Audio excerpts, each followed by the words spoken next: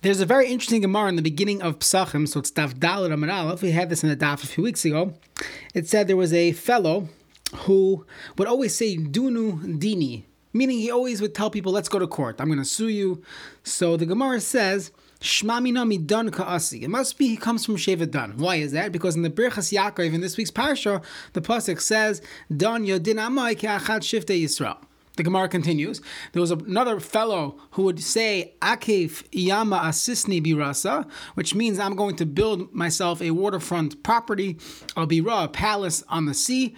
And Batku V'Ashyechu Demi Zvulun Kasi. He must come from Shevet Zvulun. D'chsev Zvulun L'chayf Yamim Yishkan. Again, in this week's parsha, that was the bracha from Yaakov Avinu to Zvulun. So there's a famous piece from Rav Tzadok HaKohen Milublin in the Sefer Tzidkas HaTzadik, Ois Nun Gimel, I believe.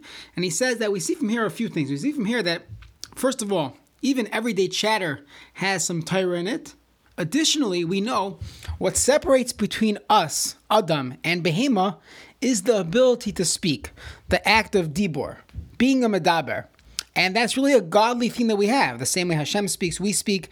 And when we open our mouth, we reveal what's going on inside. We reveal a piece of our nefesh, even in our mundane speech. So we see that there was some depth to this fellow, that we find out he's from Shevet Dan.